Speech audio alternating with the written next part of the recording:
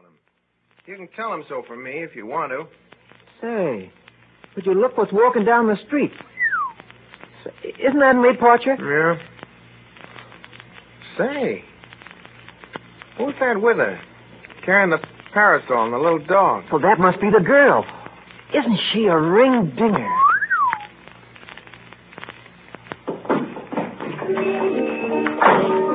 Hey, Will. Joe. Don't you want your splits?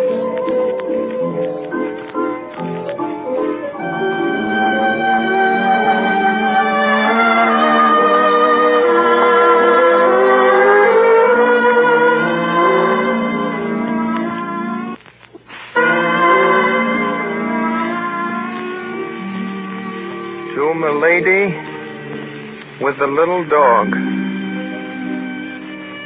I do not know her name, though it would be the same where roses bloom at twilight and the lark takes his flight. So I will call her Milady. By the sands of the sea, she will always be just Milady to me. William Sylvanus Baxter, Esquire, July 14th. Ye gods. Willie, Mama wants you. Oh, go away, Jane. Willie. What do you want? Willie, Mama wants you. Wants you to go home, Genesis, bring some wash tubs home, and a tin clothes boiler from the second-hand man store. What? She wants you to hurry, and I got some bread and butter and applesauce and sugar for coming to tell you. Oh, go away, will you, Jane? Go on. Willie, open the door, please. All right, Mother. Carry wash tubs. That's a nice thing to ask me to do. Ye God, do you think Joe Bullett's mother would dare to... Now, wait, dear. I just want to explain. Explain, ye God! Now, just a minute, Willie. What I wanted to explain was why it's necessary for you to go with Genesis. Mother, you expect me to walk through the public streets with that awful-looking old colored man? Well, Genesis isn't old, is he, Mama? Oh, he is so old. Besides, he's practically in rags, and he doesn't even wear an undershirt. Now, who on earth minds what Genesis wears or doesn't wear? Second-hand wash tubs and tin clothes boilers. That's what you want your son to carry through the public streets in broad daylight. Ye gods! Well, there isn't anybody else. Now, please don't rave so, Willie, and don't say ye gods so much. It really isn't nice. Now, I'm sure nobody will notice you. Nobody? Oh, no, nobody except the whole town. Why... When there's anything disgusting has to be done in this family, why do I always have to be the one? Mother, why can't Genesis bring the second-hand wash tubs without me? Why can't the second-hand store deliver them? The second-hand store doesn't deliver things. And Genesis says he can't possibly carry 2 tubs and a wash boiler himself. Now, I don't like to ask you, but it really isn't much.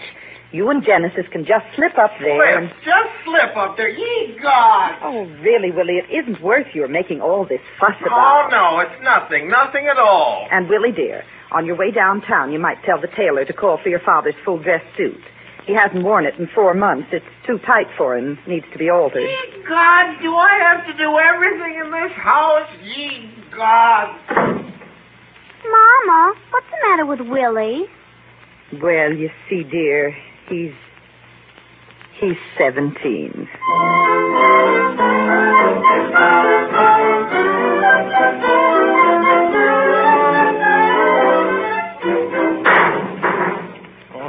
Land sakes, Mr. William, watch out. You can't see where you're going with that tin boil over your head. I don't want to see, and I don't want to be seen. You sure is fixing to get run over. Well, carry the big tub between us like this, and you can guide me. Now, come on, Genesis. Hey, is that muddy you're still following us? Sure is. Clem never stopped following me yet. I reckon it's the followingest dog in the world. Well, he can... Oh, don't let him follow through the streets. Not a moth-eating mongrel like that. It's bad enough to be seen carrying all this junk. Man, sakes, ain't nobody can tell who you are with that wash tub over your face. Genesis, make that dog scat, Ain't nobody'd make that dog scat. I ain't had it more than 2 weeks, but I don't believe President of the United States make that dog quit following. Well, keep him as far back as you can so people won't know it's us he's following. Go on, Clem. Stay back, dog.